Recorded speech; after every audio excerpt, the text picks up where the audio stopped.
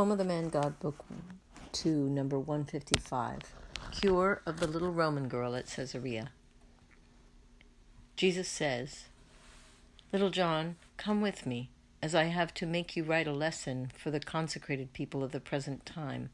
Watch and write." Jesus is still at Caesarea on the sea. He is no longer in the same square as yesterday, but farther inland, from where the harbor and ships can still be seen. There are many warehouses and shops, and as on the ground, in this open space, there are mats with various kinds of goods, I realize that it is near the marketplace, which was perhaps located near the harbor and warehouses, for the convenience of seamen and of the people buying goods brought by sea. There is a lot of shouting and bustling among the people. Jesus, with Simon and his cousins, is waiting for the others who are buying the food that is needed. Some children look curiously at Jesus, who caresses them lovingly while speaking to his apostles. Jesus says, "I am sorry to see dissatisfaction because I approach the Gentiles, but I can but do what I must do and be good to everybody. At least you three and John must endeavor to be good. The others will follow you and imitate you." How can one be good to everybody? After all, they despise and oppress us. They do not understand us. They are full of vices, says James of Alphaeus apologetically. How can one do that? Are you happy that you were born of Alphaeus and Mary? Of course I am. Why do you ask me? And if God had asked you before you were conceived, would you have chosen to be born of them? Certainly, but I do not understand.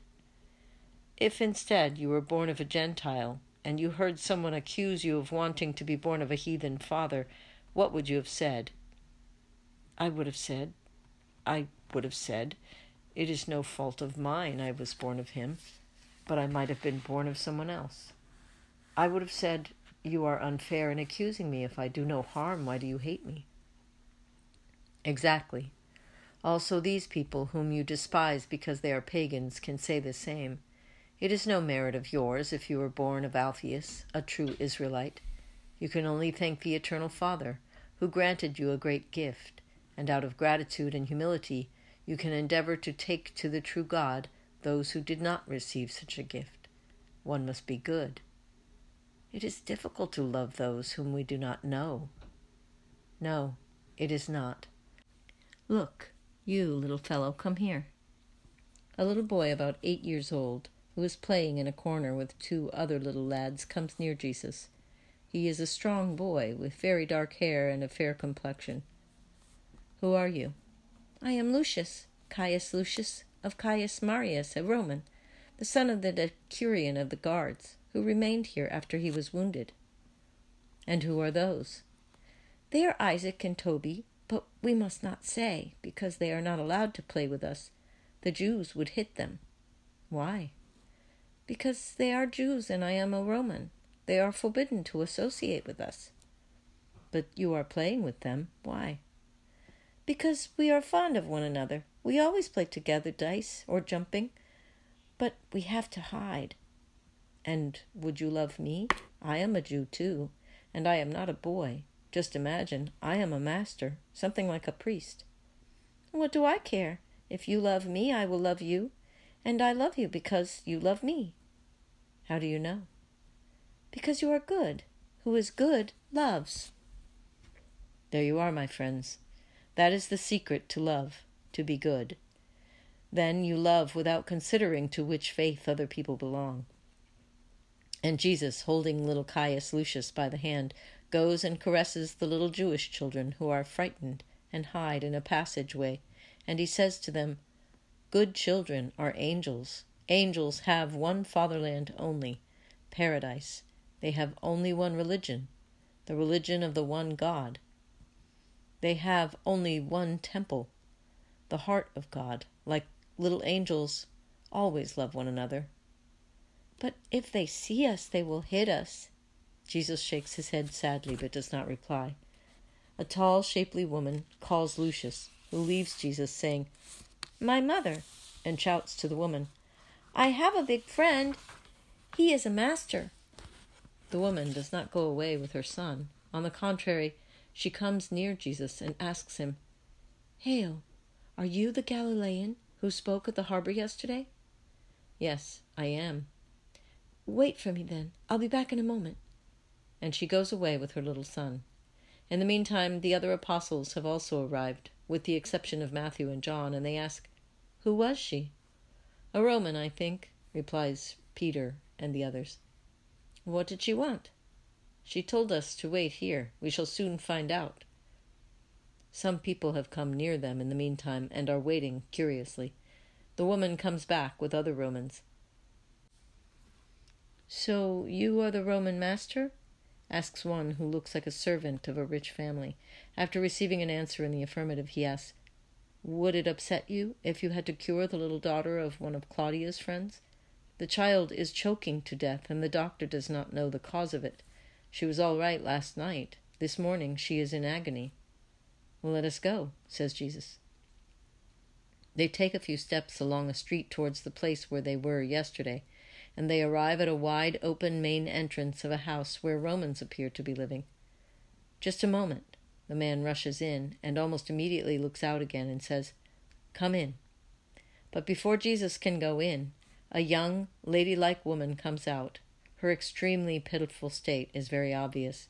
She is holding in her arms a little child, only a few months old, completely inert, livid with suffocation.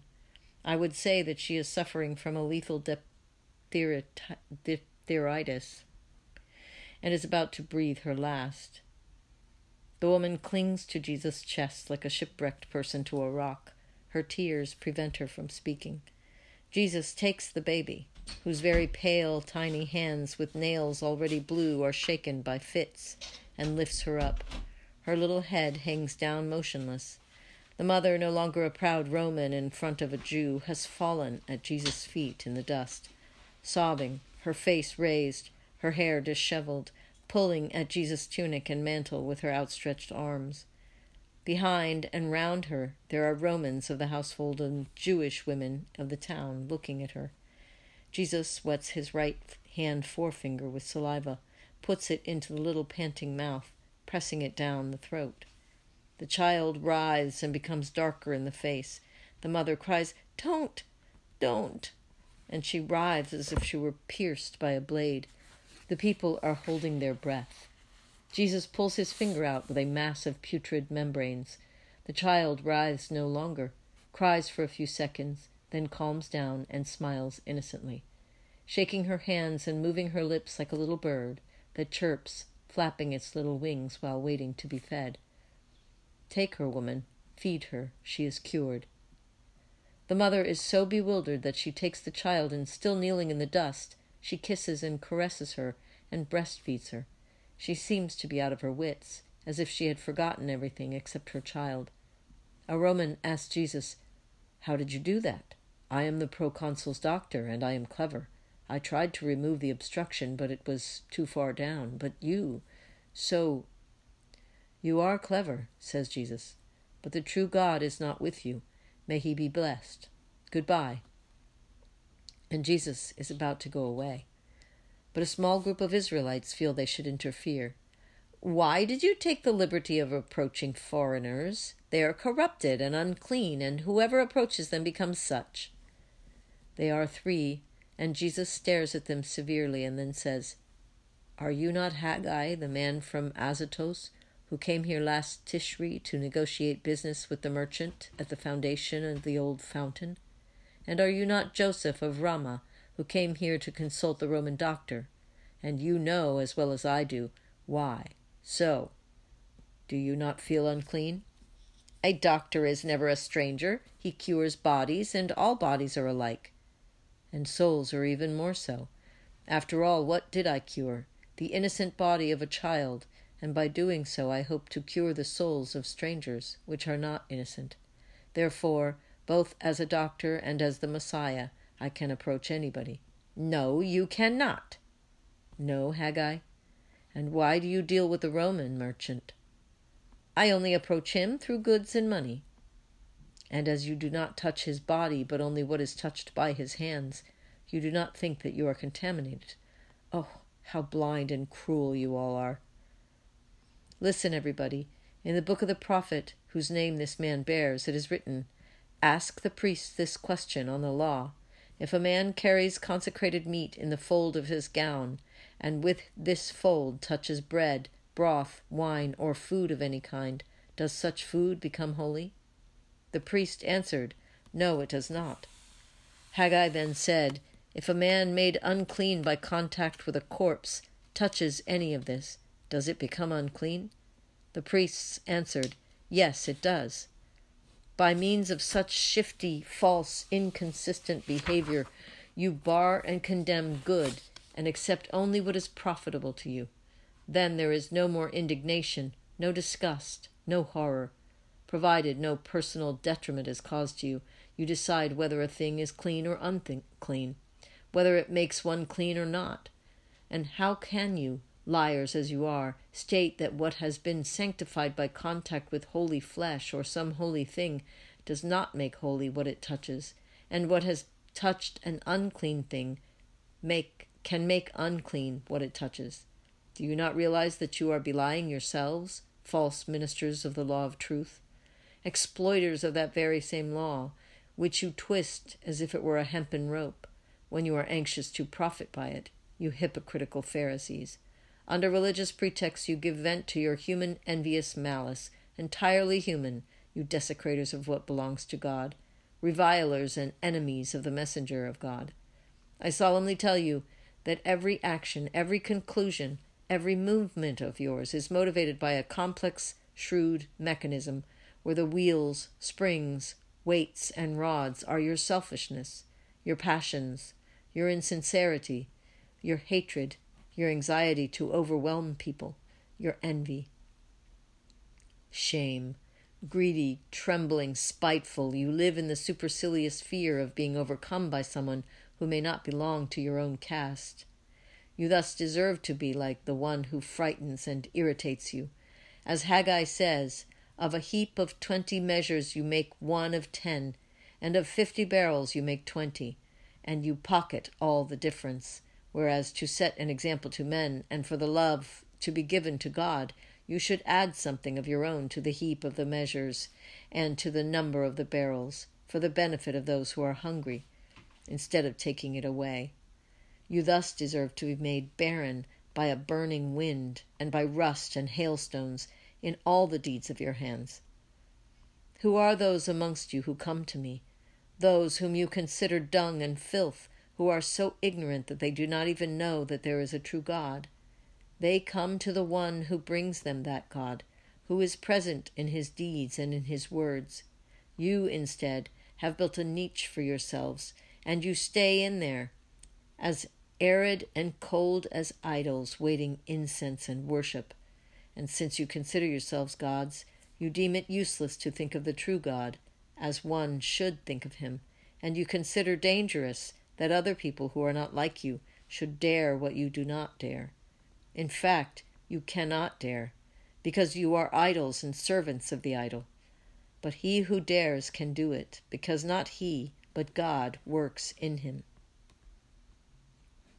Go, tell those who sent you to spy on me that I disdain merchants who do not feel contaminated if they sell goods or their fatherland or the temple to those from whom they receive money. Tell them that I feel disgusted at the brutes who worship only their own flesh and blood, for the recovery of which they do not consider the contact with a foreign doctor to be contaminating. Tell them that the measure is the same for everybody, and that there are not two measures. Tell them that I, the Messiah, the just, admirable Counselor, upon whom the Spirit of the Lord shall rest with his 7 gifts, who will not judge by what appears to the eyes, but by the secrets of hearts, who will not condemn according to what his ears hear, but by the spiritual voices he will hear in every man, who will side with the humble and judge the poor with righteousness, the one who I am, because it is who I am, is already judging and smiting those who on the earth are nothing but earth, and the breath of my lip will slay the wicked and destroy their dens, but will be life and light, freedom and peace for those who, desirous of justice and faith, will come to my holy mountain to be sated with the science of the Lord. That is Isaiah, is it not? My people, everything comes from Adam, and Adam comes from my Father. Everything is therefore the work of the Father, and it is my duty to gather all men together for the Father. And I bring them to you, O holy, eternal, almighty Father. I shall lead the stray children back to you, after gathering them together by means of loving words, under my pastoral rod, which is like the one Moses raised against the deadly snakes, that you may have your kingdom and your people. And I make no difference, because in the depths of all men I see something that shines brighter than fire, a soul, a spark of your eternal brightness, O my eternal desire, O my untiring will. This is what I want and what I crave for, that the whole earth may sing your name, that mankind may call you Father, a redemption that will save everybody, a fortified will that will make every man obedient to your will, an eternal triumph that will fill paradise with an everlasting hosanna. O multitude of heavens, behold, I see the smile of God, and that is the reward compensating all human harshness. The three men have fled in the hail of reproaches. All the others, both Romans and Jews, are gaping. The Roman woman with her child, who has sucked her fill and is sleeping peacefully in her lap, is still where she was, almost at Jesus' feet, weeping, overwhelmed by maternal joy and spiritual emotion. Many are moved to tears by the last words of Jesus, who seems to be flashing with glory in his ecstasy. And Jesus, lowering his eyes and returning with his spirit from heaven back to the earth, sees the crowd and the mother, and passing by, after waving goodbye to everybody, he caresses her lightly, blessing her for her faith. And he walks away with his disciples, while the crowds, still amazed, remain where they are. The young Roman woman, unless it is a casual resemblance, is one of the Roman women who were with Johanna of Chuza on the way to Calvary, and no one here called her by name, so I am not sure. And the vision ends.